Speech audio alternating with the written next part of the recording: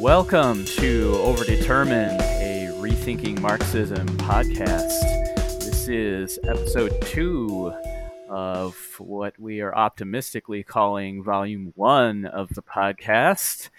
I am here with Malia Safri. Malia, hello. Hi. Super excited about our podcast today. Yes, absolutely. And also with Ryan Watt. Ryan, how are you? Good. Feeling good. Like Malia said, very excited for folks to get to listen in. Yes, and that is because you both were able to interview Kristen Godsey.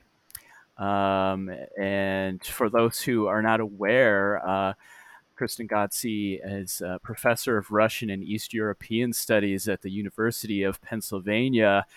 Has done ethnographic work on post-communist Bulgaria and just kind of Eastern European studies in general, in terms of thinking about the move to capitalism and labor markets and such, away from socialism, and just sort of doing work on thinking about rethinking what was it actually like under socialism? What are some things that we can take away and that maybe we should be thinking about adding back in? And also maybe things aren't so much better now. Malia and Ryan, having done the interview, and you did some reading also of Kristen's work. What are some things that folks should be listening for? Yeah, I mean, like you said, Malia and I split the list, and the book that I spent the most time with was her book Second World, Second Sex. That one is more kind of specifically focused on women's movements, and she's making an attempt to understand why the Western perspective on feminism has traditionally been one of like totemic feminist, and then third world feminism, which was so lucky as to have instances where it was picked up by Western feminists. And she really spends a lot of time with this, liminal space, the second world, and why that history has been wiped out from the sort of Western feminist perspective. And I think folks should listen in because it offers great sense of recovering these people's lived experiences, which is something that we don't really get a lot of when we're listening in on debates about Soviet and socialist countries. I'm just going to say real quickly that there was this line that she had in Why Women Have Better Sex Under Socialism, that there's this received wisdom that everything in the West is good, everything in the East is bad. And when I read that, and I understood immediately, oh boy, I mean, if you're aware of scholarship around Orientalism, there's a lot to unpack about that sentence. And that's what she exactly does in that book, in kind of her whole research agenda. That's what she's been working on. Like, hey, maybe there were some good ideas that we need to remember once again today, especially in pandemic times. So I'm really excited for people to kind of hear her nuanced, sort of reading of history. Yeah. Yes, absolutely. So again, I think if you're curious about socialism, if you're not aware of some of these things, or even just interested in why folks like us would be thinking about what some maybe consider failed projects of socialism, then definitely listen in. We trust that you will definitely find this conversation productive and interesting. Enjoy.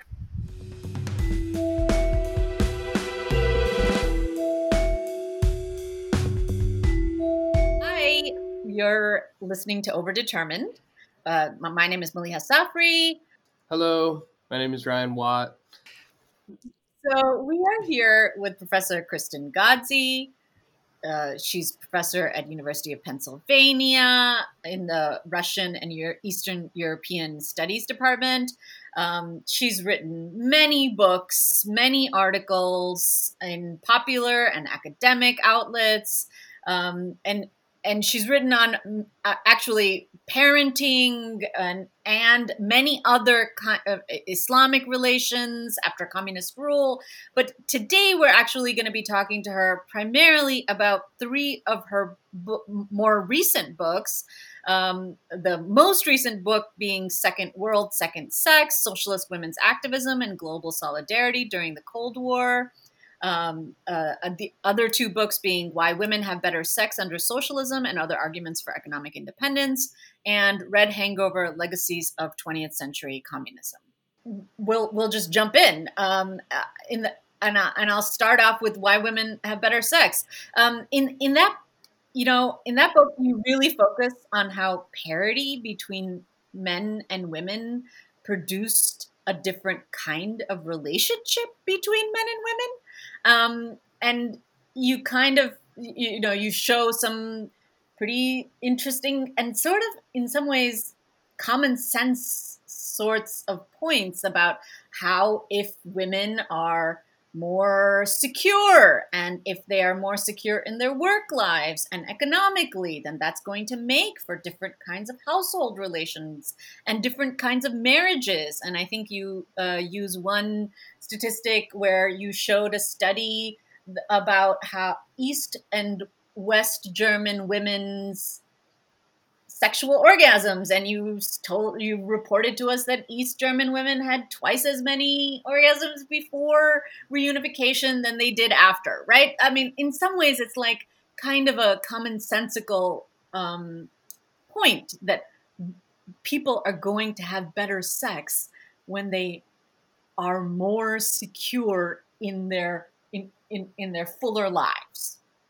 And I guess my question is this: in today's pandemic world, we see articles about, Silvia Federici and her point about, the second shift in the New York Times. And it's actually being kind of publicized about how much worse, both in terms of unemployment, right? Women's unemployment has risen at a faster level globally. And then we have a lot of women also reporting how household labor is actually more unequally distributed today than in pre-pandemic times. And so in some ways, we are moving towards the opposite of what you were writing about in Why Women Have Better Sex. And I guess in some ways, it's like this was the book that you didn't write, like Why Women Would Have Worse Sex Under Capitalism, right? And that's kind of what we are seeing in a very extreme way today. So can you just help us understand that contradiction? Yeah. So, I think that the pandemic in some ways has been a wonderful gift for me because it really proved many of the points that I was trying to argue in the book, right? So one of the things that we have spent a lot of time thinking about, myself and many colleagues who work on social reproduction theory, people exactly like Silvia Federici, but even going back to feminist economists like Marilyn Waring and her groundbreaking work for Who's Counting, right? This idea that capitalism requires the unpaid labor of caregivers in the home in order to thrive. And the pandemic was the perfect moment to study that because, of course, the infrastructure such that it existed in our country completely collapsed because of the shutdowns required to prevent the spread of this disease. And what that meant was that suddenly there was an incredible amount of work that needed to be done in the home, particularly around caring for children, young children whose daycare centers had closed, school-age children who were no longer able to go to school, but also sometimes elderly relatives who needed to be brought home from, communal living situations, and then people who got sick and actually needed to be cared for. Well, it turns out that 40, 50 years of Western liberal kind of girl boss, lean in Sheryl Sandberg type feminism didn't actually do anything to change the underlying kind of patriarchal structures of our societies.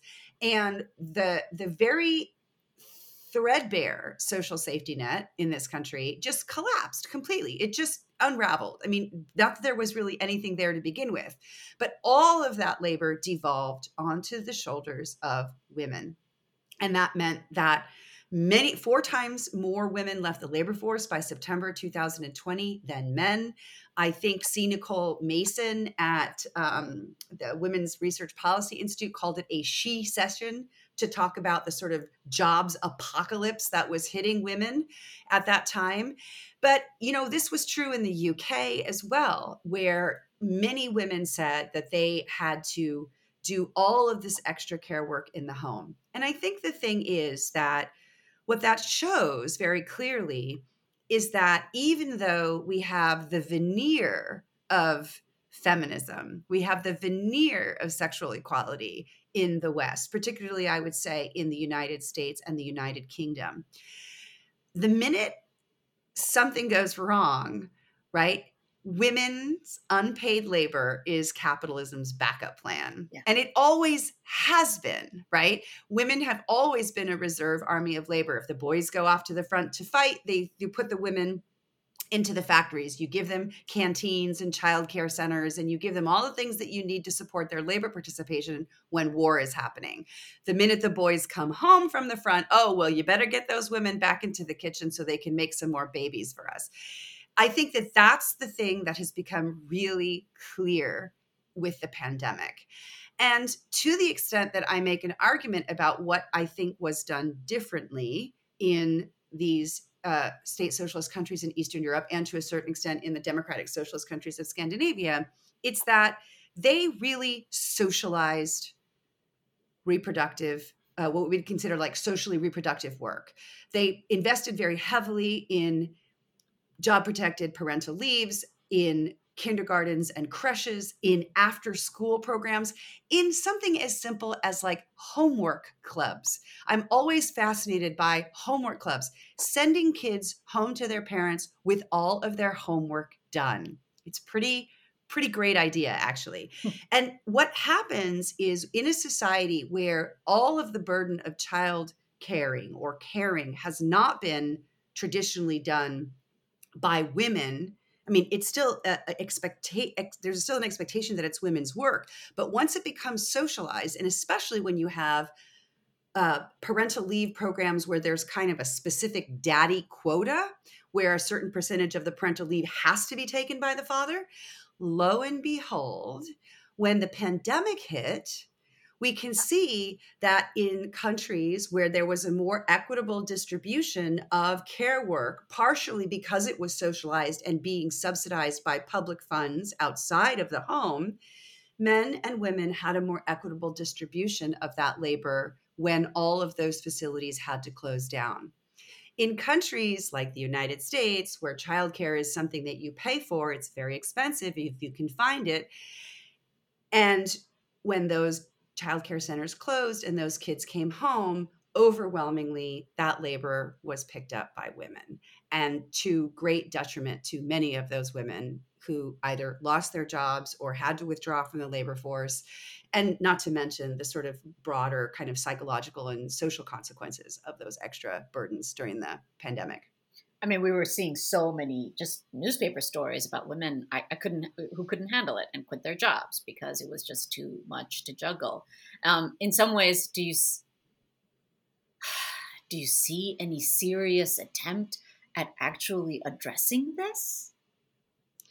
I mean, in the context of the United States, I will say that the recent movements towards some sort of universal childcare would help. I certainly think that the child tax credit that just came into effect, I believe today, right? Aren't the checks going out today? Today. This could go a long way into at least valuing The labor of reproducing the next generation, it's by far not enough. I think we could go much further. But I think that there is a conversation. And, I hate to admit it, but I think that the real reason that this conversation is happening is because, wow, there's a labor shortage. Yeah. Wages are rising. And so all of these employers are like, well, we better get those women back into the labor force so we can push those wages down for everybody else. I also think that there's a fear of demographic decline. Birth rates in this country have been falling. The pandemic turned out to be a baby bust.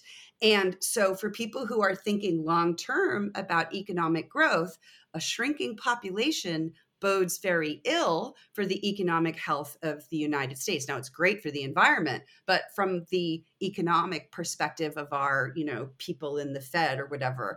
So their motives are not because they want to make women's lives better. Their motives are not because I think they care about American families. Their motives are quite ulterior. But nevertheless, I think that there is a renewed attention to this problem precisely because so many women have had to leave the labor force. Many of those women have skills and education and training which are valuable to the labor force.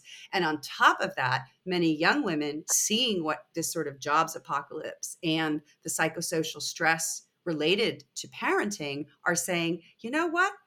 I think I'll not have children. And that's not unreasonable decision. And so I think all of those factors are kind of coming together to force a conversation. So something as small, this is a really interesting kind of observation, I think. On March 5th of 2020, literally like a week and a half before everything shut down, Gus Vezirek and I in the New York Times published an op-ed called, Women's Unpaid Labor is Worth $10.9 trillion or something like that. And there were like 900 comments on this article on the discussion that until the New York Times just shut it down. And the thing that I thought was so interesting was, first of all, the number of people who wrote in and said, but women love doing this. This is work that women love to do. Why should it be compensated in any way? So that's we shouldn't monetize it. This is like something natural and beautiful, and women are just happy when they're taking care of their loved ones. And then the second comment that I thought was really telling was, well, we do pay women through their husbands, right? Women are remunerated for this labor indirectly because of, as if we live in a world where one wage is enough to sustain a family. So a lot of people in the United States were living in a fantasy land around this issue. I think a month later, after that op-ed was published, nobody was living in that fantasy land anymore, right? So that's how quickly I think the conversation changed. When that article came out, I remember thinking, do people really believe this? Like a happy woman at the kitchen doing dishes, like this is like the highlight of her day, folding laundry for her family. I mean, okay, maybe for some people it is, but for the most part, I felt like there was a real disconnect between what people believe about this kind of, social reproductive work that goes on behind the scene and the reality of it.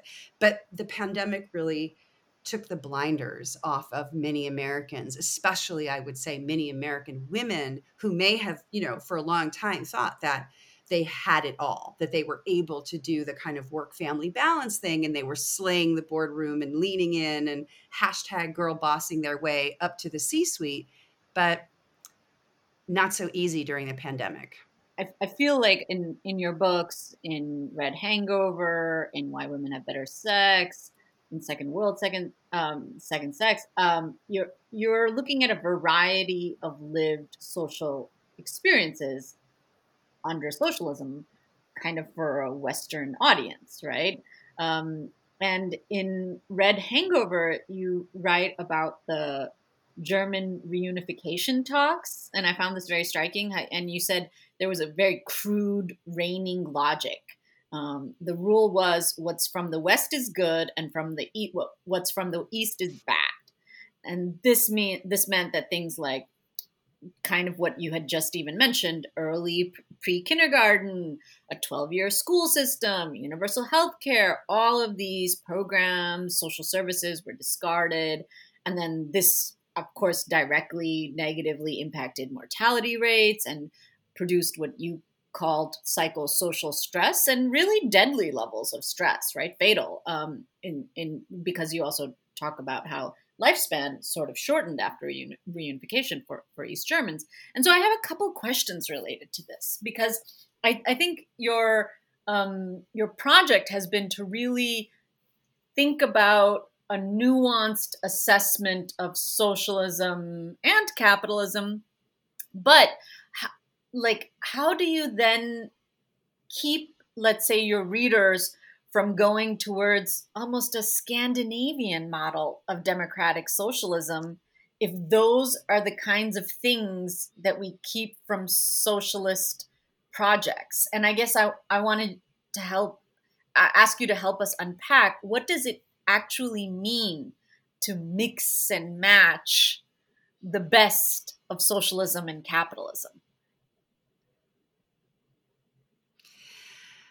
Yeah, so it's a great question, and it's something that I struggle with a lot in my own thinking. I tend to feel myself as a very left fluid person. So there are days when I wake up and I'm reading Kropotkin, or I'm going back to read Goldman or Bakunin, and I'm like, you know what? I don't think the state is going to help us. I really have problems with the state. And many negative things about 20th century state socialism had to do with the centralization of power and the centrally planned economy.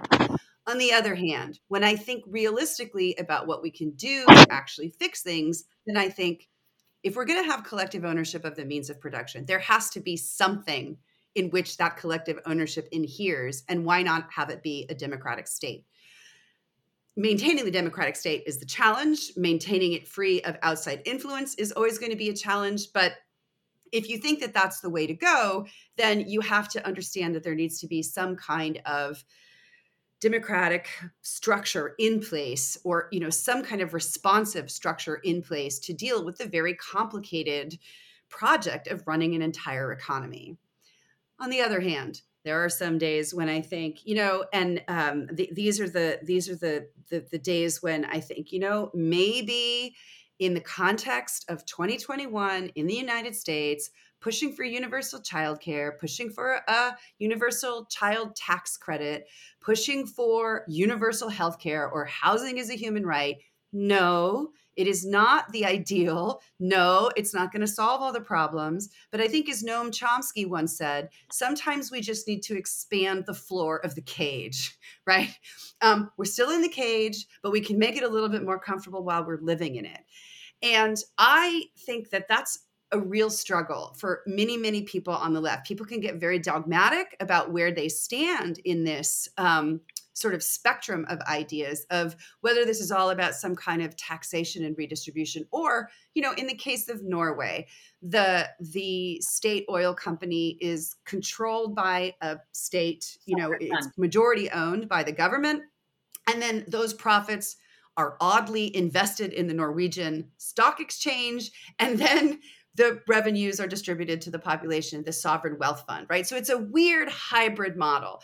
The Soviet model was probably the best they could do in 1917, given that the economy that they had to deal with after the First World War and the Civil War, and let's not forget the famine, right?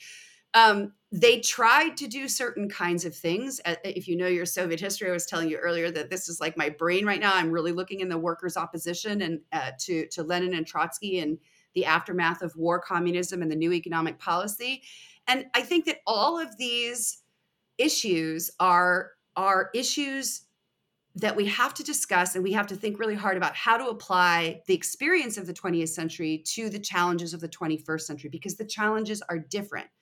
So to the extent that I see my project writ large, to the extent that there's any coherence in it, because sometimes I worry, right, that there isn't. But to the extent that I see a project, when I look back over the books that I've written over the years, it's that there were many things about state socialism in Eastern Europe that they got right. There were a lot of things that they got wrong. There's no doubt about that. But there are a lot of things that they got right. And secondly, there was an incredible amount of diversity in this world. You cannot look at Yugoslavia and self-managing socialism in Yugoslavia and compare that to Soviet-style communism. You can't look at what was called soft socialism in Bulgaria and compare that to goulash communism in Hungary, let alone if we expand out and go to China or Cuba or places like Ethiopia or Tanzania or Angola, right? These are all very, very different kinds of projects that sort of picked and chose from a basket of socialist policies and tried to apply them to the very specific circumstances, historical circumstances of decolonialism, for instance, with which they were dealing. So I don't think that the only thing that we can take from state socialist Eastern Europe are these sort of more social democratic policies that lead us to Scandinavia.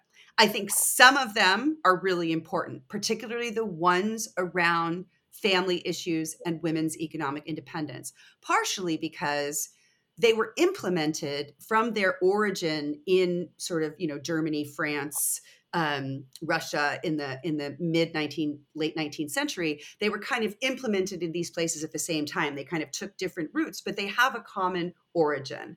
But I think there are lots of things, for instance, like self-managing socialism in Yugoslavia, that is a really interesting model, right? And in fact, today, after 30 years of complete rejection of their state socialist past, there are now in Slovenia and Croatia democratic socialist parties who are saying, maybe we should bring back some of those policies that we had before 1989 and think about the ways in which the government can move into the economy and create opportunities for workers and redistribute some of these really unequally distributed profits since, the rise of the oligarchy and the mafia and all these things that happened in Eastern Europe after the end of communism. So I think that there's a kind of like strategic reassessment that has to happen around these policies. And yet, I'm also very wary in the world in which I live of people who deny, for instance, the Holodomor, or who try to say that Stalin's purges didn't really happen or Stalin's purges were necessary, right? When people like Khrushchev didn't think they were, right? So there's this sort of extreme view, which is everything about the state socialist past was great. We should be mounting the barricades and creating another Bolshevik revolution tomorrow. And so I also want to say, no, the shortages were real. The secret police were real. The travel restrictions were real. Those things were not anti-communist propaganda dreamed up in the West, which unfortunately I think some people believe. So it's a very, very delicate line for me because I live in a world of scholarly historians and anthropologists who want me to be very, very careful about the historical realities of the 20th century. And on the other hand, I live in a political world in where, because of my own convictions, I really believe that there are some things that are really important, lessons that we can learn from these societies that are applicable to the present day. And I'm doing my best to recuperate those and to sort of put them out there for people, right, to discuss and think about and dig into this wonderful body of scholarship that I just mentioned, while also believing in the possibility of real social change in the current political moment. And that is not always the easiest project, and not always the easiest line to balance, the line to walk, so to speak, in my work. And I struggle with it because it often means that I get attacked by both sides. rather than like the compromise of being able to sort of like have a scholarly community or a conversation with kind of a more public facing world and a more scholarly world, I feel like I'm often just sandwiched between them. And it's been a struggle because, well, on the one hand, I want to make these policies and experiments from the 20th century relevant to the present day. But on the other hand, I want to be faithful to the context from which they emerged in Eastern Europe and the negative aspects of those contexts. Mm-hmm. I've listened to a few talks of yours that are available online, And in one of them, I remember you saying, young leftists today grew up in a time where their interpretation of socialism was not so much the Soviet Union, it was, a very real and cohesive response to the 2008 housing crisis, right? For a lot of people today, socialism does not mean what it meant to older generations, right? And the latter half of the answer that you just gave, I think, is kind of an address to that. While you feel it's very important to be very critical and understanding, you do also constantly need to qualify every statement that you make. First question, depending on your audience and having spoken to, I'm sure, a lot of younger leftists today, do you feel that you need to walk those statements back as much, With younger? Yeah. With younger? No, absolutely not. I mean, I feel like sometimes I have these really weird experiences, especially when I'm speaking to younger audiences or even with my students, right? Yeah. Where, some people don't realize that the Soviet Union was our ally in World War II. So there's just a kind of basic historical informational base that's missing, right? So sometimes I'm trying to like, I'll talk about the Holodomor and the famine and the critical scholarship around, was it intentional? Was it bungling? There's all sorts of different discussions around this. And you can dig really deep into the historiography, and Sheila Fitzpatrick and Anne Applebaum have gone head to head on this issue. It's so fascinating if you're a historian. But when I try to get into the weeds there, then people are like, okay, wait, what's the Holodomor? What are we talking about? Yeah. So it's an almost entirely different challenge that I face sometimes, right? And so that's why, for instance, like in Why Women Have Better Sex Under Socialism, I feel like I'm going over a lot of kind of basic ground that might not be necessary for a more advanced audience who's better versed in history or better versed, for instance, in Marxist theory. Here's a great example. I just sent a chapter to a student of mine, very smart student who just graduated from Penn. And in this chapter, I told her, circle anything that you don't understand or any place where you feel like you need more historical context to understand what I'm saying. And she circled show trial. And I thought, okay, that's odd. Maybe I'll double check this one. So I went upstairs. I have a 19-year-old daughter. And I said, honey, do you know what a show trial is? And she goes, no, what's a show trial? Is that a play? And I thought, interesting, right? So yeah, I think that's the first thing is that I'm always kind of balancing like a more technical, like we could get into a long conversation about use value versus exchange value of emotions and attention. And then my students are like, wait, what? What's the difference? What are you talking about? So that's the first thing. But the second thing, and I think, and this is where I find myself in a slightly difficult situation because of my more public facing work, is that a lot of things that I say get taken out of context constantly. Right. I can do an hour podcast and somebody will go in and clip out 30 seconds. Right. And then frame it in a way that is completely the opposite of what I said. So that's another thing that I find. I'm not on social media for that reason. I don't feel like I can interact productively with people who are just constantly playing a kind of gotcha politics. And so, yeah, so it's so I'm constantly thinking about that when I speak to different audiences, especially in these days where people are, live tweeting your talks or recording your talks, or it can become a very exhausting thing. And I think for me, especially, I'm not the most confident public speaker. Like I get very nervous before I'm in a room full of a lot of people. I'm okay on a, like this, where we're just sort of talking on a video chat or whatever. But in a big room of people, I often feel very anxious. And so, and I've always felt that way. And that goes back a long time. And I think that also heightens the anxiety of constantly feeling like I'm in a potentially precarious situation with people in the audience because I don't know who's in the audience, right? And as somebody who has gotten death threats and who has gotten rape threats and who has gotten a lot of vitriol sent to my office, voicemails left on my phone, all sorts of emails. Like it is nerve-wracking, I will say, to have to deal with that kind of thing. And I think that's not just me. That's many, many women who speak out, and many people, just broadly speaking, who are politically engaged in the current contemporary American situation, the climate of extreme polarization. Yeah, absolutely. Can I just ask one tiny follow-up? So I can see how first you could be, let's say, attacked by socialists, right?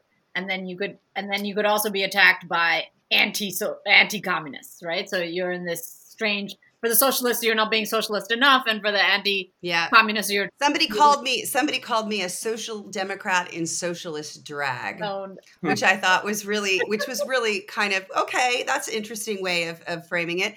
I mean, look, I've been a DSA member, but yeah, I don't know. I mean, I think, go ahead. Anyway, go ahead. I was just going to ask, but as someone like, I teach political economy. I teach kind of race, gender, and class, and I teach a lot of Marx at the undergrad level. I have noticed, though, in the last 2-3 years, I have students wanting to form reading groups about socialism, Black Marxism. So I do there's something that is.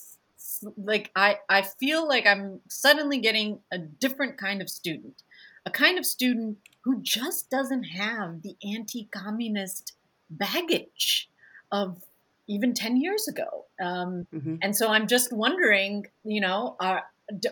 how do you feel about that? Do you feel, are you seeing that? Do you feel like your work is getting more like kind of what I heard Ryan ask you is, are you getting a lot more excited younger students interested in your work? Mm-hmm.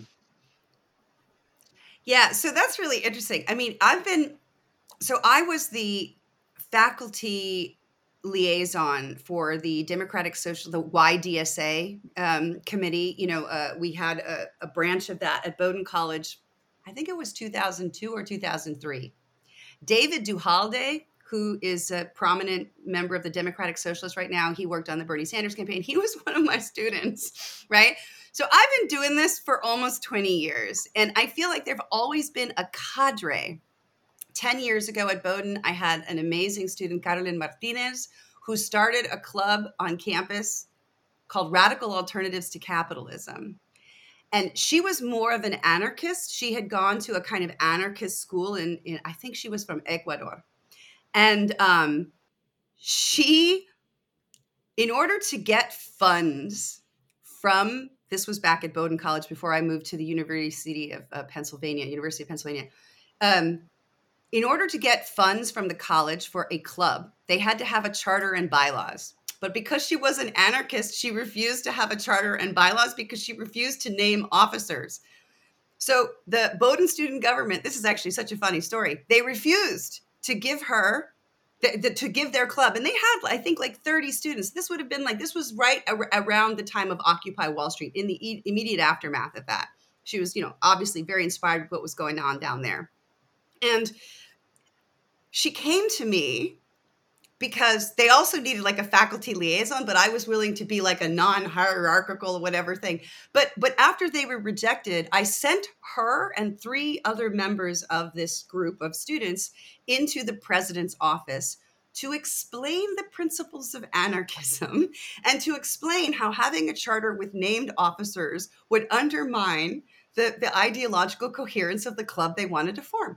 And he gave them a special dispensation so that they could have a club and get Bowdoin student, activity funds without a charter. So, so I always feel there have always been a few.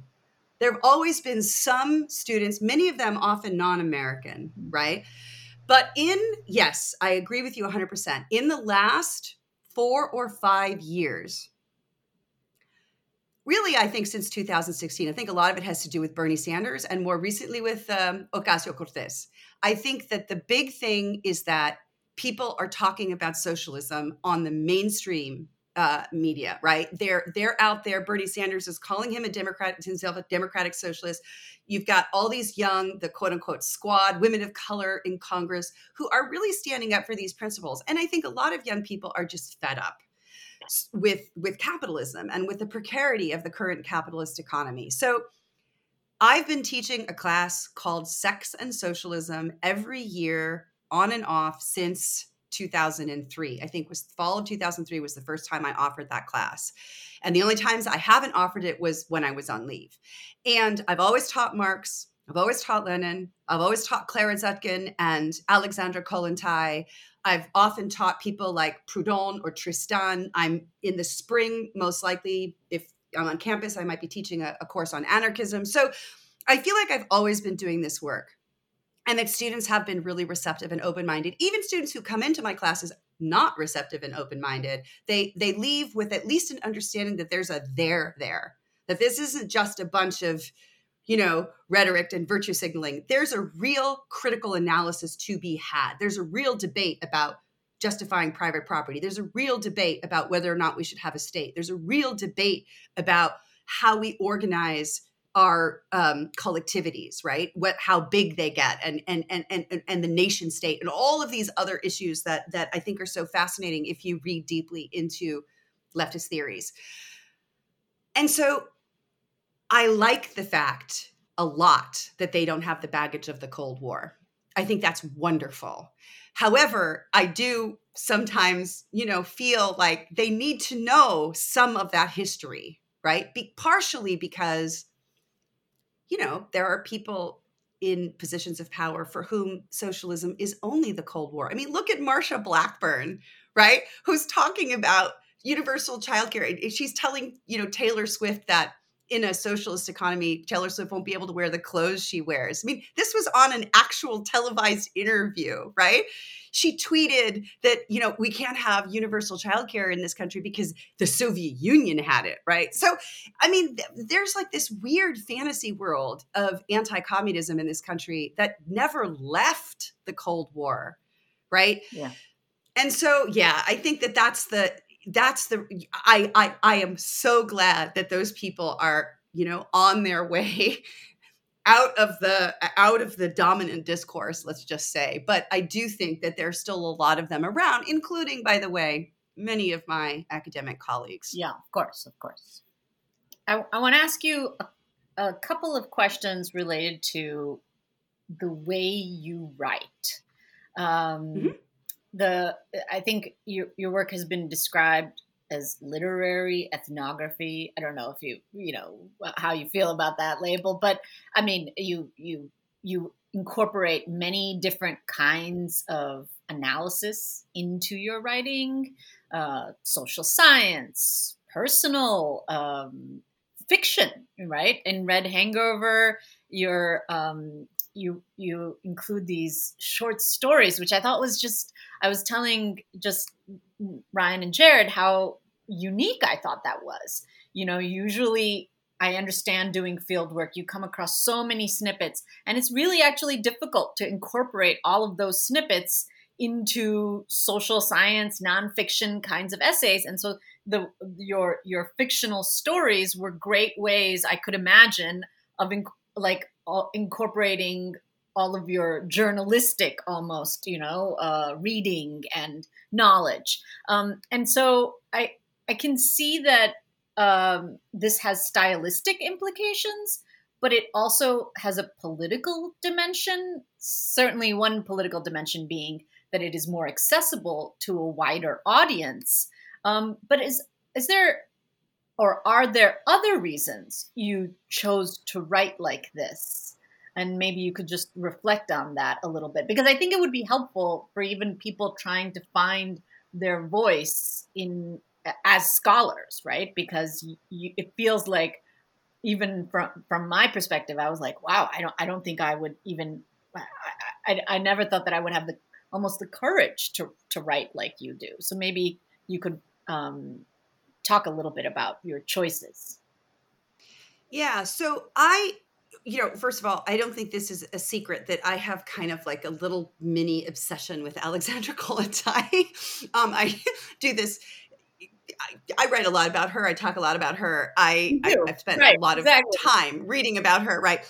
So one of the things that I remember at some point realizing is that she wrote a lot of fiction in addition to her many essays and pamphlets and books. And she was a very prolific writer. And, the Motherhood and Society book is like 650 pages of very detailed analysis of every single law in Europe that dealt with maternity and family stuff. I mean, she was just, incredible researcher.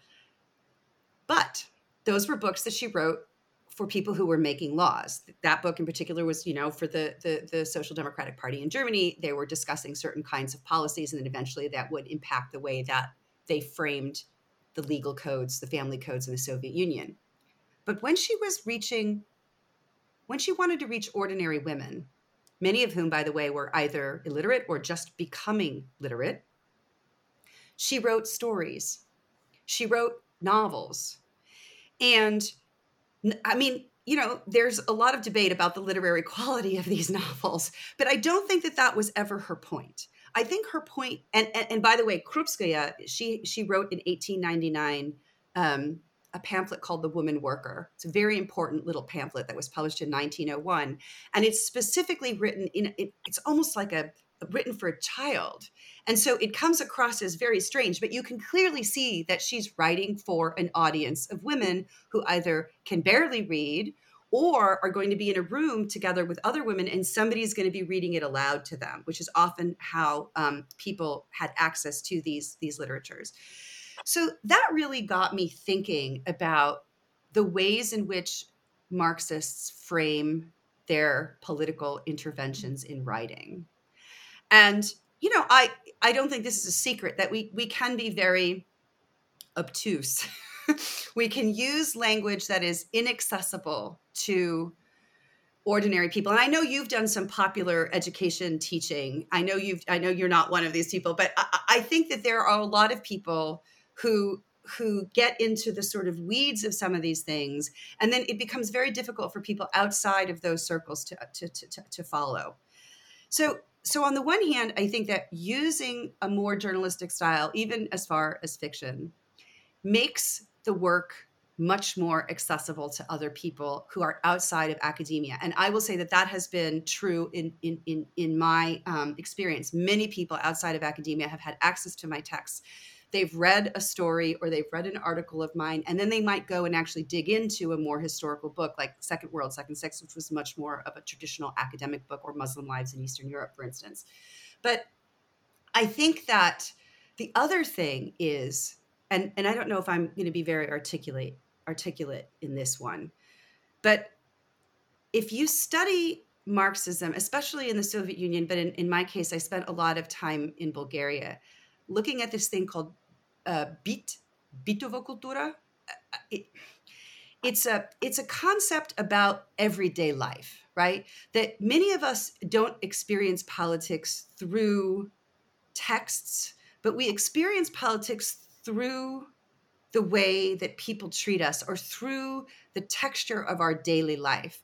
So a very simple thing like Krupskaya is saying that we should not organize classrooms with a teacher standing up in the front and everybody seated in front of us. It should be a circle, right? Or the idea that, again, in this Woman Worker pamphlet that Krupskaya has, she describes a whole bunch of things that will happen if the working class comes into power in Russia and if they overthrow the Tsar. And then at the very end of this description, it's like a really beautiful kind of lyrical little description about how much better the world will be. And then she says, the people who advocate for this kind of change, they're called socialists, right? She names them in this very sort of simple way, right? People who do this are called this. And I think that like writing in a more accessible style, as difficult as it often is, and as I would say risky as it is, particularly for scholars, because you have to reduce your arguments more or less into sound bites.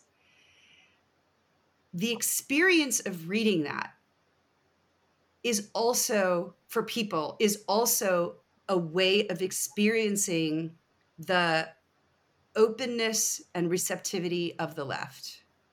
Because if all you ever get are these really turgid texts that are impenetrable, or at least require David Harvey on YouTube to walk you through them, right? You're going to feel, an ordinary person is going to feel alienated, I think. And what we want to do is reduce alienation. And so I'm not, I don't think of myself as a very good writer per se. I think I'm a clear writer. And I think that there's something valuable in clarity. And there's something really valuable in bringing people along, even if they're not necessarily ready to take the full leap into understanding your politics. And I had a recent disagreement with somebody about precisely, like, what do you do with people who aren't radical enough? What do you do with the flaccid social democrats in the middle, right? Who are actually, to many people, they're the ones actually upholding the system by creating these reforms that allow capitalism to perpetuate itself. Well, again, here's where I think history is really interesting. It turns out that a lot of those Menshevik type folks, Kollontai was one of them, they get radicalized, right? Social democracy is often the gateway drug, right, that brings them along. And so I think there's a way in which writing, using all of the tools of rhetorical expression, let's just put it that way. And these can be broadly conceived, right? Because I think podcasts are really important. I think YouTubers are really important. I think memes are incredibly effective ways at reaching out, especially to young people. And I hear there's a whole left talk out there where you have content creators on the left who are doing really interesting things on TikTok. So all of these are ways of taking sometimes tedious histories or complex theoretical considerations and giving people an avenue into those larger discussions, if that makes sense. I don't know. I mean, it does. I mean, it is not easy to write, to get an academic press to publish fiction, for instance, in the middle of a book of essays. So it has been a struggle, but I do think in the end, it has been a good decision. Really? I'm even surprised by that. I mean, and I was remembering there was a short story where a young man is trying to bury his father, and there's a sort of struggle with his mother about whether there should be a star or not. And she says exactly kind of what you just said, right? This is what it meant to be a socialist for these two people, was trying to make the world a better place. Like it was just like that. And so I think what you're also trying to do is open what exactly are the possibilities really for, like, that they're varied, that people understood that term. And I guess this kind of leads into my second question about your writing style, right? And I think that for a lot of, let's say, Marxists that were really interested in defending socialism, there was a sort of fixation almost on statistics to prove that socialism was not just productive of gray, hungry, mean lives. And so then there was the statistical sort of empirical proof that this is how many people gained this many more calories, right? And in your project has been so much more about subjectivity, relations, what you just described as the texture of life, and obviously the texture of life also involved gender relations, right? And so really paying attention to the gendered part of the texture of life.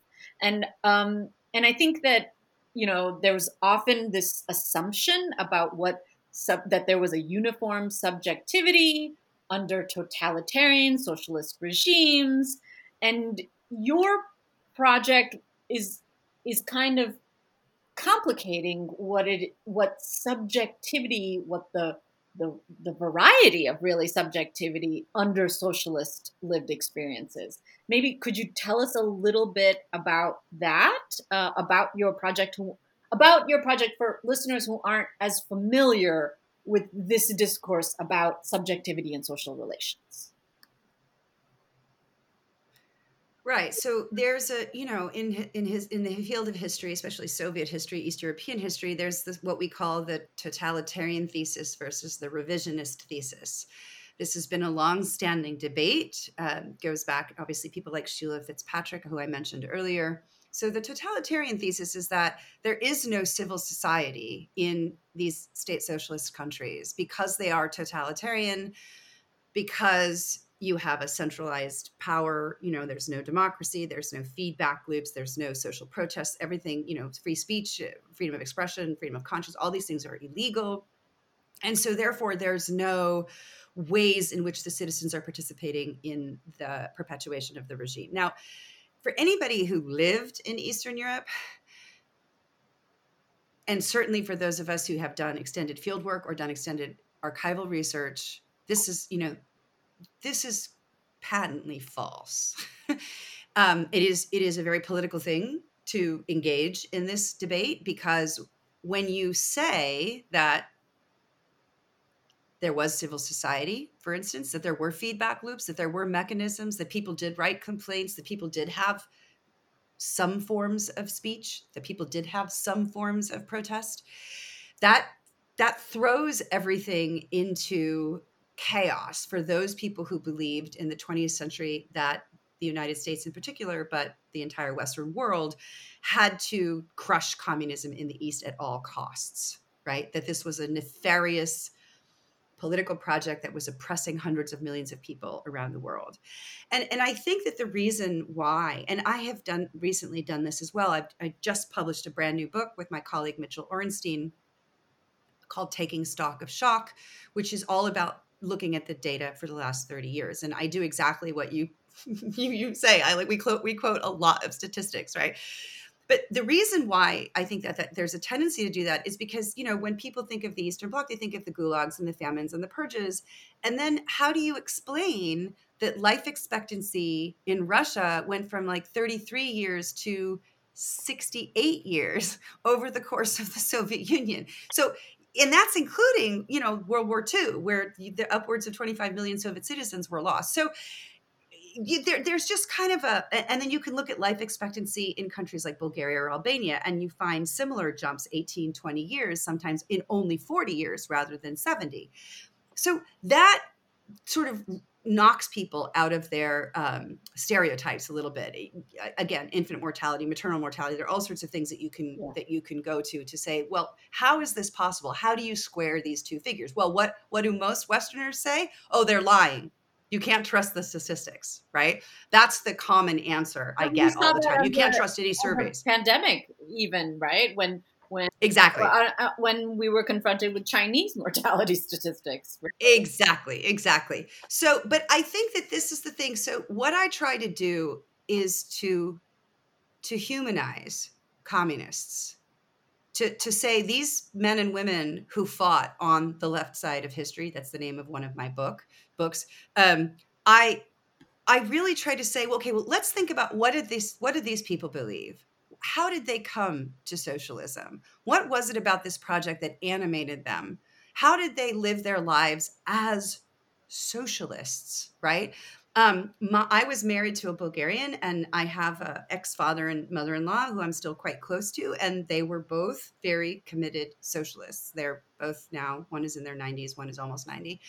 And I'm always really curious I love to talk to them about what it meant to go from being a poor peasant in a village, an extremely backward village of Petruch in rural Bulgaria, to get an education, to rise up through the ranks, to become the deputy minister of transportation, right? Over the course of one lifetime, to see that kind of social mobility, what it meant to actually believe in the ideals that you're trying to make the world a better place. Those are the kinds of things that I'm interested in. Those are the stories that I think get lost. And again, those are stories that can't be told with statistics. They have to be told with narrative, you know? So the short story that you mentioned about whether or not to put a cross or a star was the debate in this particular family on the grave of a father who had just recently passed. This was actually a story that somebody told me, a young Serbian researcher told me when I was in Freiburg, Germany. And again, you know, it's hearsay, so I can't tell that story as a story, as an ethnographic episode, right? I can only tell it as a story. But I think that actually in some ways makes it more effective, because you can, to come back to your question about fiction, you can, one thing as a social scientist that I cannot do, or I do not feel comfortable doing, is examining the interiority of my subjects. Unless I can quote them directly as they speak about their interior thoughts or their dreams or their hopes for the future. And many of them do, by the way, especially in retrospect, you know, about what they were hoping to do. But when it comes to the interiority of characters that I don't have access to, right? That's where fiction is extremely valuable. Understanding the interiority of why people come to their political convictions. And I feel like we live in an interesting moment in the United States where we give people a lot of leeway for different sorts of identities, but not for their political identities. We can be very, very judgmental and I don't know, almost sort of, I can't think of the right word. There's a sort of intolerance of people's political position. And we very rarely ask ourselves, how did that person come to that political position? What was the process? What was the journey? How did they become that political person? And that story to me is such an important story. And again, if we come back to this concept of bitovo kultura, right? The idea of the idea that the texture of everyday life is what makes us the people that we are, is what brings us into the world as political subjects, then rather than the statistics or the macroeconomic factors that are impacting that person's life, or rather than the way that they're performing that political identity necessarily, it's also important to understand the emergence of that political identity from the cultural context. And here I really am truly an ethnographer. I'm so interested in the ways in which we become who we are, and the ways in which we're always in the process of becoming that which we will eventually be, even though we don't know what that is. We always have these political horizons, these possibilities out in front of us. And each and every day, in each and every moment, when we make decisions, we are navigating or orienting ourselves towards particular futures. And that process to me is at the essence of the ethnographic project. And that's why I think it's so important to write about that project rather than just the statistics. Thank you. That was really inspiring. So in Second Sex, you give sort of a three-prong rationale for why it is that the narrative of Second World, Eastern European, Soviet bloc feminists are not included in the general narrative of Western or Third World feminist movements throughout the world, right?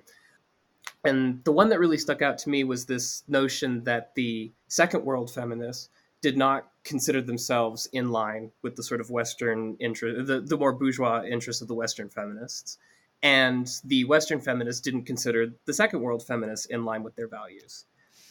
And it was that sort of lack of identification with the other that brought those in the Eastern European countries more in line with those interests of the Third World countries after a certain point. And then throughout the book, you talk about that again and again. After a certain point, that formed a real cohesive and strong bond between those sort of seemingly disparate areas, but actually ended up being very in line with one another. Kind of tying it back into what you just said, and then maybe looking towards the future a little bit, is that type of lack of political identification with one forming, a more cohesive identification with others that we might not otherwise, still possible today. And I'll frame it, I'll try to bring this back to what you were saying a little while ago too. There are so many different ways with which young people can come into Marxism today. As you said, there are, leftist TikTok accounts. There are hundreds upon hundreds of, there's some really great YouTube channels out there. There are Reddit board discussions, there are podcasts, all of these things.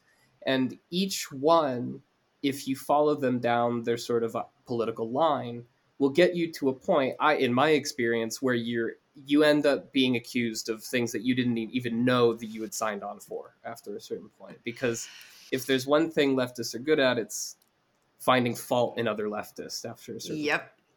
So how do you form solidarity, especially with young people being locked inside of their houses for the greater part of a year and a half now?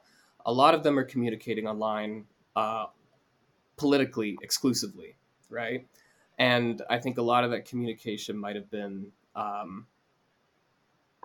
don't know, maybe not wholly constructive, to say the least, for some of them. Do you think that there's a possibility for that kind of similar cohesion? Or is that kind of transnational, I would say, identification with other people, is that something that we've lost? So here's where I think the Greens are better at this, the environmentalists. Yeah. They, because of the nature of the problem as they have framed it, they're much better at having a big tent and of bridging those international divisions. It's a supranational movement, and it's very easy to understand why. Because climate change, right? Mm-hmm. It's a global planetary problem. Now, capitalism is too, but we're not very good at framing it that way, I think, mm-hmm. right? I think that, so sometimes, there's sort of like, there's so many layers of competitive victimhood on the left, for lack mm-hmm. of a better term. I recently read Jodi Dean's Comrade. I don't know if you've read this book. No. And I read the Communist Horizon.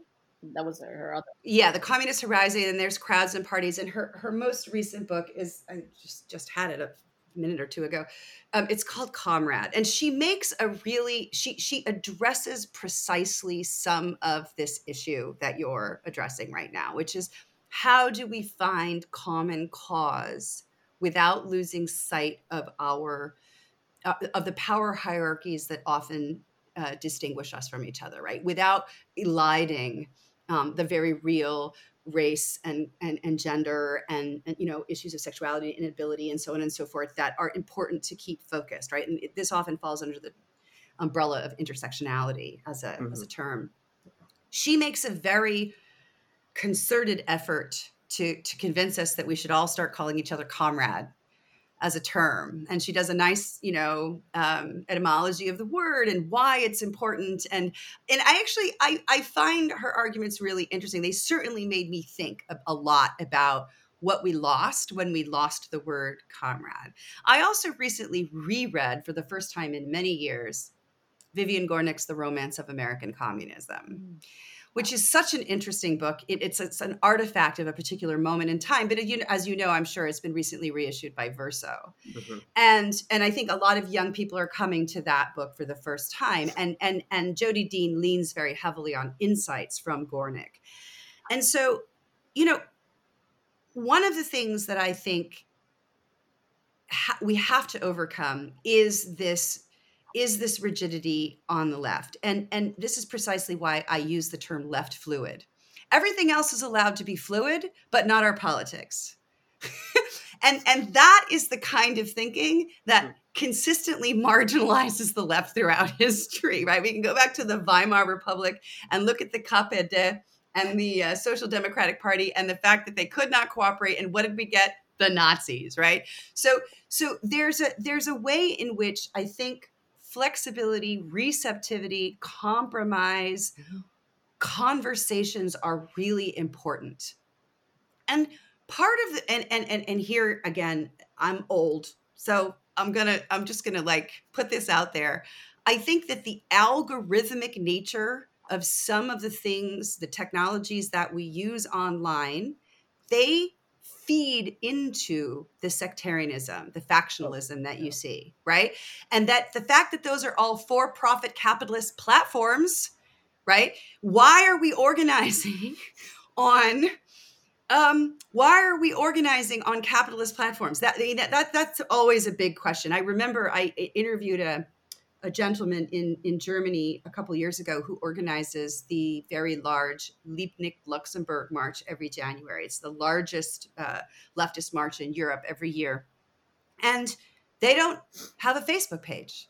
They don't organize anything. And I said, like, you would get so many more people if you were on Facebook. And he was like, why would I interact with a capitalist platform? It was the first time I was like, oh, wow, that's a really good point, right? The CIA is all over that thing, right? Yeah. He had no interest whatsoever. So part of it is I think a strategic reliance on these for-profit technologies that are run by algorithms that lead to factionalization. That's just the nature of the game because they want to keep you on the screen, right? I think, and again, I think other people have written about this. Shoshana Zuboff's book about the age of surveillance capitalism, right? I mean, there's all sorts of people who are out there talking really wonderfully and thoughtfully about the contradictions in our platforms for organizing. That being said, obviously during the pandemic, we couldn't get together in groups. We couldn't meet in groups. But if you read The Romance of American Communism, if you read Comrade, if you read some of these stories of the left, if you read the history of the Soviet Union and Lenin and Krupskaya in 1894 in their little circles in the Vyborg district of St. Petersburg, right? They are meeting. They're talking to each other. There's a human connective tissue to the movement. And that is what we have lost, I fear, because of our over-reliance on the platform technologies that we have.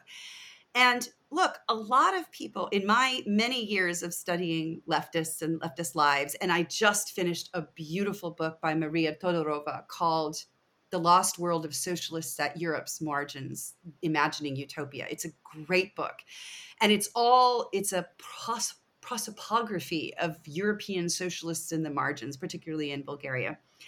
And what she shows you is that the vast majority of people who came into leftist politics, they come in because of a connection to somebody that they admired or they loved. A teacher, professor, a cute guy, a sexy political activist, there's that human connective tissue is so important. And so to answer your question is, I don't have the answer. I don't think there's an easy answer to this, but I do think that to the extent that we can reinsert into our political movements the human connective tissue, right? Of physically people being in a place together at the same time for the same purpose, that builds a movement in a way that nothing else does. And again, I want to quote this Krupskaya pamphlet that I'm spending a lot of time with right now, The Woman Worker from 1901.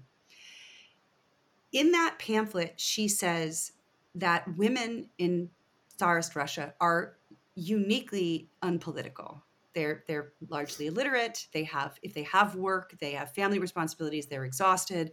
They don't have any confidence. They won't speak up at meetings. Even if they're interested in the ideas, it's very difficult to get women involved in the movement. And what Krupskaya says is the only way to get women involved in the movement is to get them involved in the movement. They need, every time they go to a protest, every time there's an action directed against the police, every time that a woman, and she's very specifically speaking here about a Russian woman in Tsarist Russia, is in a crowd with her comrades, and she realizes that alone she has no power, but with others she has power, she gains strength. She gains confidence and engagement. And so it's like a virtuous cycle. If she has the tenacity to engage, the engagement builds her tenacity. The more she engages, the more tenacious she becomes, until you have an incredible group of radical Russian women on the streets in February 1917 that forced the abdication of the Tsar, right? It took 16 years, 17 years between Krupskaya's pamphlet, The Woman Workers, the first pamphlet addressing specifically women from a socialist perspective in Russia. 17 years later, they're on the streets and the revolution begins. So it took 17 years, but nevertheless, I thought that was a really impressive message. You engage and you get strength, and you engage and you get strength. But that engagement, I think, can't always be online. It has to be in a crowd with people. Maple Ratza, he's a ethnographer at Colby College. He wrote a beautiful book and made a wonderful documentary film called Bastards of Utopia about anti-globalization anarchists in Croatia and Slovenia. And he talks a lot about feeling the skin on your, feeling the state on your skin is how he calls it, right? That when you engage, there's something really important. There's a kind of solidarity that is formed there that is really important to people and to movements writ large. And he also, again, I think going back to Vivian Gornick, he says that there's a kind of romance in activism, and that we should not discount the importance of young people who are looking for a purpose, looking for solutions to the problems that the world faces. They don't want to be on the sidelines. They don't want to be apathetic. I think that there is a kind of value in the imagination that you can make a difference. And guess what? The history of socialist movements in the 20th century shows us that you can, if you get together with other people. And that is a hopeful, ultimately a very, very hopeful message. It's just that it gets lost in the infighting and the factionalism and all the things that are, the debates that we have, which are important. Do we need a state? Should we have, collectives? How big should the collectives be? Should they be based at a workplace? Should they be based in communities? I mean, yes, I understand that those are important issues, but nevertheless, we all have a common problem like the environmentalists do. They're so much better at this. We should learn from them in some ways, right?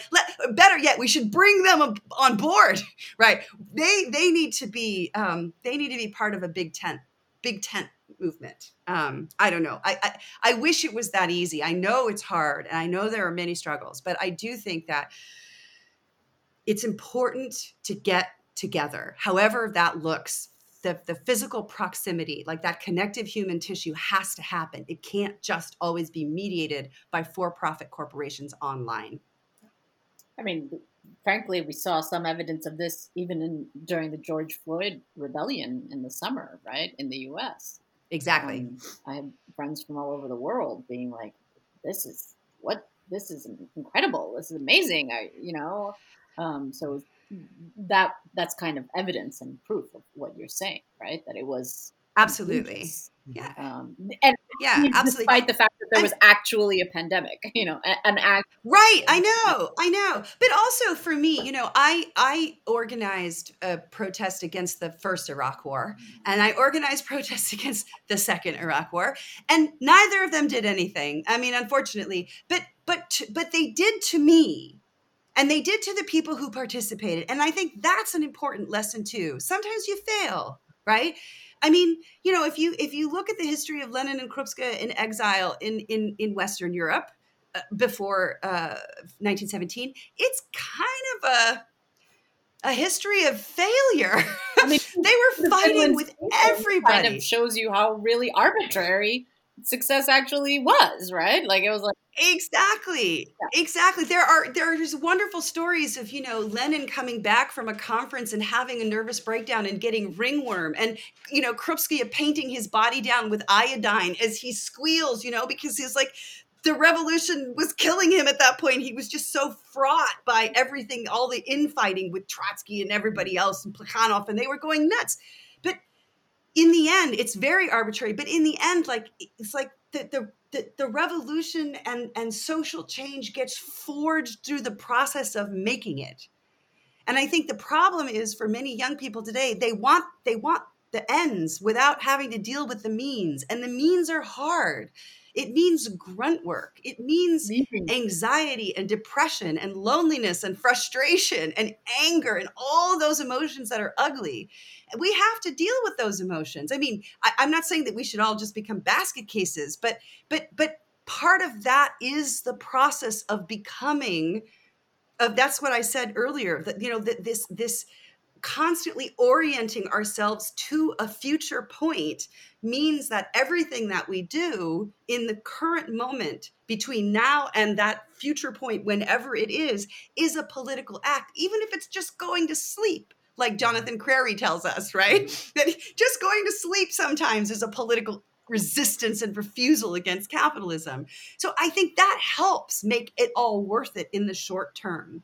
And certainly when I do interviews and I talk to people in Eastern Europe, especially people, octogenarians and nonagenarians, people of the Second World War generation, who remember actual fascists in their countries, right? What got them through every day, the hunger and the frustration and the hopelessness and the despair, because let's face it, there was a lot of despair in World War II. I don't have to say that, but is the possibility of a better future. It's that orientation to the future, and that and the connective tissue. So like if I could prescribe, like as a doctor, take 2 doses of solidarity with other human beings, with the long-term goal of building something better in the world together. That's what we need. How we operationalize that in reality is the big question. But I think that having a future orientation and having a commitment to the solidarity and collectivity of doing that with other people is the only way we're gonna manage. So we have one last question for you. Okay. I guess I'd like, you've already mentioned this at a few points, but I'm going to pick it up a little bit more explicitly. Oftentimes when people are talking about socialist countries that are no longer socialist, they are referred to as failures, right? And then communist socialists are constantly being asked, why are you thinking about failures, right? And of course we can point to spectacular capitalist failures, but somehow failure doesn't get attached in an essential kind of way to capitalism, right? It doesn't take the blame for its failures, while somehow socialism is kind of assigned to the dustbin of history for its worst versions, right? So how do we think about detaching failure from socialism? How do you? And I know so much of your project has been let's pay attention to the nuances, but maybe here, how do you do this other kind of work around failure, and how do you talk people out of right? And that's where I do think, unfortunately, sometimes those statistics really come in handy. So this new book that has just come out with Oxford with my colleague Mitchell Orenstein, one of the things that we say is that there are at least 60% of the people living in the former socialist world that do not have the standard of living today that they had in 1989 or 91 when communism collapsed. So in terms of failure, 30 years of capitalism has failed. But we don't get that narrative. Failure, this is a particular product of the Cold War, this idea of Western triumphalism at the end. The Berlin Wall fell, the Soviet Union collapsed, the West won, the end of history, liberal democracy, free market capitalism, rah, rah, rah. That's what we hear. And then things like the 2008 financial crisis, oh, well, that's not really part of capitalism. Things like slavery, oh, that's not really part of capitalism. Things like the genocide of the Native Americans, oh, well, all of these things. Well, what about 4.3 million people dead because of COVID when actually it didn't need to go down like that, right? Exactly, right? I mean, we can think of so many examples of where capitalism has faltered or failed miserably. I mean, the Great Depression, right? There's so many examples of this. But the thing is that the narrative that we hear, and I have written about this, is that there's no it's the worst system except for everything else. Capitalism is the best of the worst, right? Like, okay, yes, it's not perfect, but it's better than anything else. And you know, I think there's a famous Churchill quote about democracy being the worst system except for everything else, right? So part of what I think is really important, you know, and then by the way, like if you bring China into this also gets really interesting, but that's a tangent. I don't want to go there, but I think that what's really important is that every time there's a moment of somehow being able to throw shade on socialism, everybody piles on, and it's often, you know, reduced to the worst crimes of Stalinism and the gulags and the famines and so on, and purges and so on and so forth. And if there's any achievements of socialism, then those always get sort of explained away as some kind of weird aberration that had nothing to actually do with the system itself, you know, raising life expectancy or, you know, women's rights or achievements in art or in culture and music. There are so many. I have lots of colleagues. Architecture is another one. Public transport. I mean, there's so many things that we could talk about when we talk about very specific sort of innovations that came out of Cold War competition during the 20th century that had a lot to do with the Soviets allocating resources in a particular way. So, you know, the launch of Sputnik is a great moment to actually trace this out. So I think that what we have to do is, you know, rather than, you know, really constantly hammering on the failures of capitalism, which are important to point out, obviously, but I think many people are aware of them. I do think it's worth going back and doing things like the protests going on in Cuba are an indictment of socialism. The assassination in Haiti has nothing to do with capitalism, right? How is that? That's interesting, right? Why is it framed in that particular way? You know, why don't we actually, let's look at UNDP statistics, which are openly available, and let's compare a country like Cuba, for instance, not to the United States or France, but let's compare them to Haiti or to another kind of peer country, Panama or something like that. I think that there's a way in which we need to go back and really say there were some successes, not everything, but there were some real successes, and to detach, exactly as you just said, to detach the sort of baggage of failure from the 20th century experiments with state socialism from the socialist ideals which underpinned that project, because they're separable. And one of the things that I tried to do in Why Women Had Better Sex Under Socialism was to say, wait.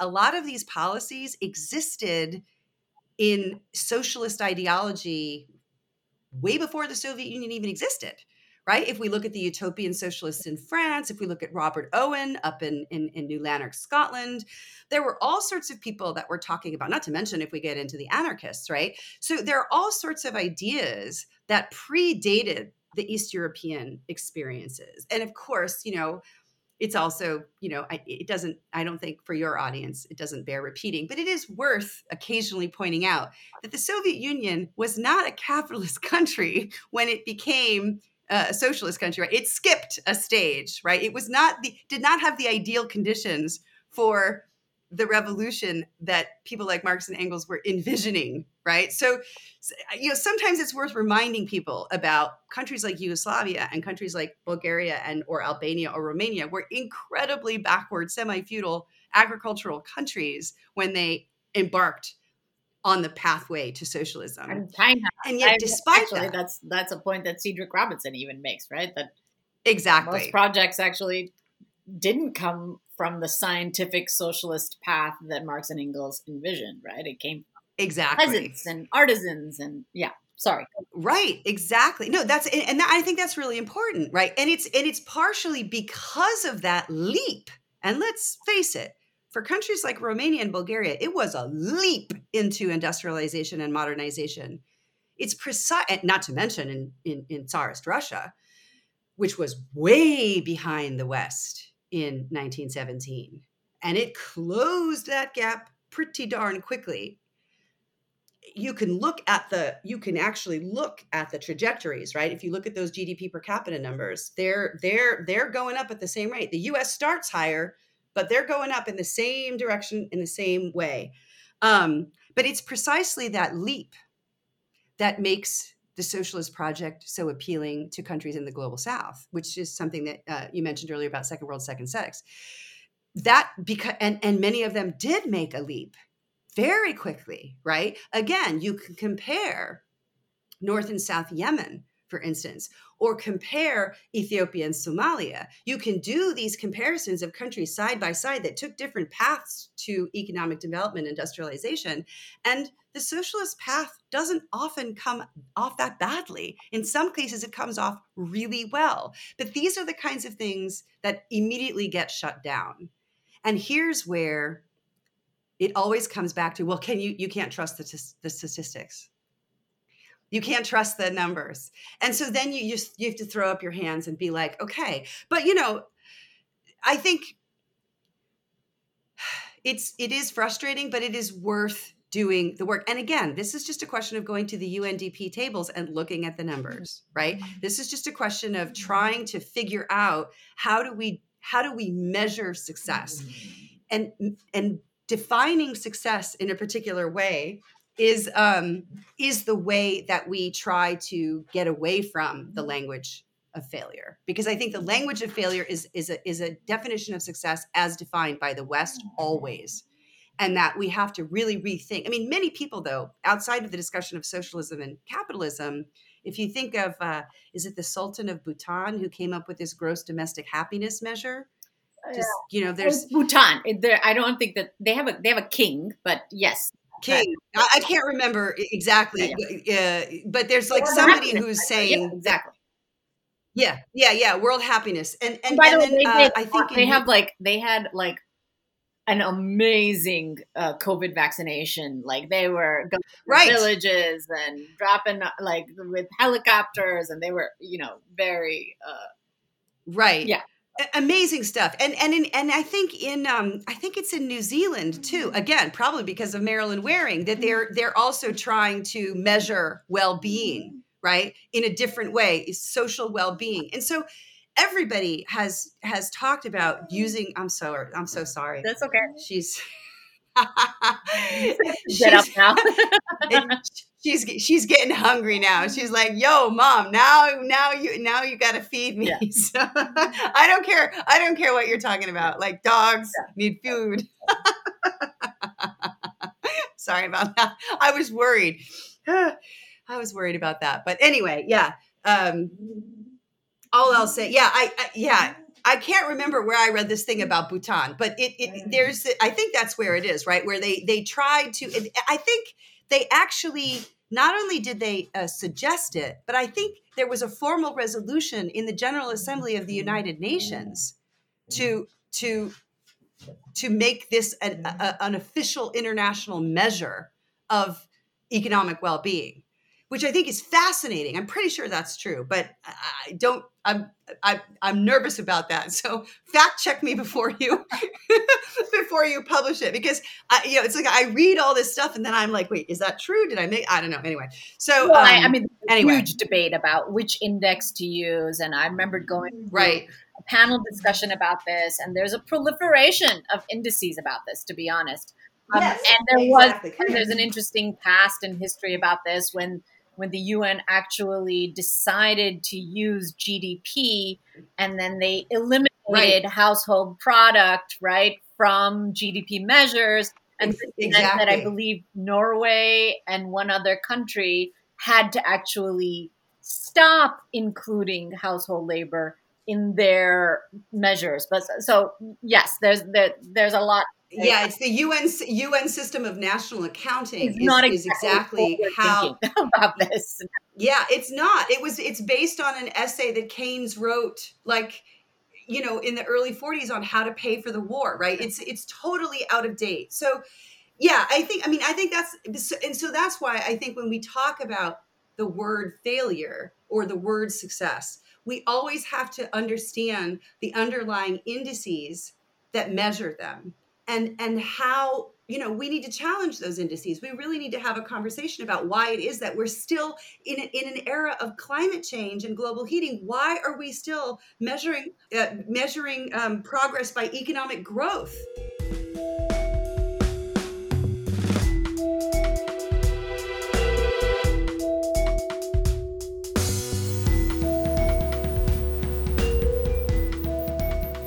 So everybody just got a chance to listen to this conversation that we got to have with Kristen Godsey. And we're just going to take a couple of minutes here to sort of say some of the things that really, first of all, I felt like the entire conversation was really such a pleasure to have and really inspiring in many different kinds of ways for myself. And I'm excited that we get to put this podcast out, for sure. And one of the things that I felt like, I knew that there was going to be a part of her project that definitely is going to appeal to people who are new to socialism and communism and are trying to figure out, well, what exactly is this whole really vexed debate, and why is it that there are some interesting people that I like today, like Bernie Sanders and AOC and, Ro Khanna and lots of other people who are talking about socialism. So if you're curious, then this is a great podcast for you. But the thing is, I think it's also a great podcast for those of us who sort of read this stuff and are familiar with Marxism, because the thing that I found really amazing is she kind of left us with a reading list of all of the amazing feminist thinkers from the second world that we have kind of forgotten. And the reason that's so relevant to us, it's not just history, but for those feminists that today are seeking to kind of thinking about, well, what's an anti-racist and anti-capitalist feminism look like? Guess what? Those are questions that all of those second world feminists have definitely were struggling with for so long. And so we can learn something from them. And I know that I'm going to go out and get from my library at least 3 of the books that she mentioned, because there were all of these just people that she reminded, sheroes that she is helping us remember. But I know that that's not the only thing that comes out of this podcast. There are some things that were important for each of us. Yeah, absolutely. And, to go along with that, it was very interesting to me as a writer, just her, and I haven't read her works, but in terms of her moving between genres, bringing in fiction was striking to me, and something I'm very curious about exploring in the future. And then with that, also something we've talked about is just kind of her challenge to I feel like to all of us, to this we've been in pandemic time. We don't have to stay there, and I feel like she really pushes us to think about leaving pandemic time. What does that look like? And how do we organize? How do we push things forward from where we're at right now? And really just her challenge to get with other people, that this isn't going to just happen virtually. We need to be face to face. We need to be talking to people. We need to be in other situations where different types of things can happen, different kinds of activities, different kinds of exchanges, and building up our capacities to act together. That it's not that it's bad or wrong that we have social media and that we're able to talk with people on all sides of the world, but also there's potentially things that we miss and that we lack. And so as we're kind of hopefully leaving pandemic time, although obviously things are up and down, that's something that I definitely am thinking about. And then, that really plays into this whole idea of a reading list too, right? What's for something on my mind and has been on my mind is thinking about, starting a reading group, getting folks reading and talking And these things can connect to other activities in terms of supporting local efforts. There's always something going on in any particular locality. Currently going on in my neck of the woods, we have labor issues in higher ed.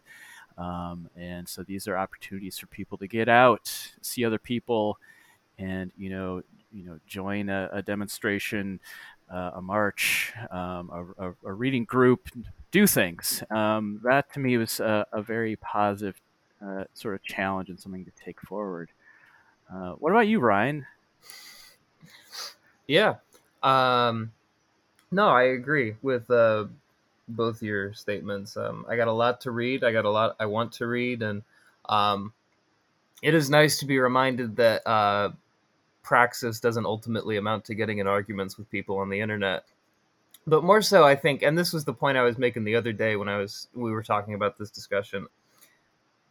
There's something real inspiring just about discovering a history that you were never privy to, and realizing that there's so much out there. There's such a rich history of Marxist activists, especially women Marxist activists. And the thing that I want people to take away from this interview is just that there's always so much more to learn, but we are operating under a very rich and very lively and, very wonderful history. There's a lot of mistakes and there's a lot of failures, but that's the point, isn't it? Yeah, I'm very happy and I feel very privileged to have gotten to talk to her, and hopefully people really enjoyed this discussion. Yes, absolutely. Yeah, and so to kind of leave it there, at the end of the day, failures are things we can learn from. I think so often, we live under a sort of capitalist imaginary that likes to cover over failures rather than learn from them. And so maybe part of what we take away from this, again, is just thinking about the failures of socialism, not in a negative sense, but in this sense of, what can we take forward? What can we learn? What can we incorporate today? So we hope that you've enjoyed this episode of Overdetermined. And Ryan, where can people follow us and all of that? Yeah, if you want to interact with us, if you want to reach out, you can find us on Twitter and Facebook at Rethinking Marxism. You can check out the website as well, and you can, as always, check out the podcast on Spotify, Apple Podcasts, Stitcher, wherever you get your podcasts. All right. Until next time. Bye, everybody.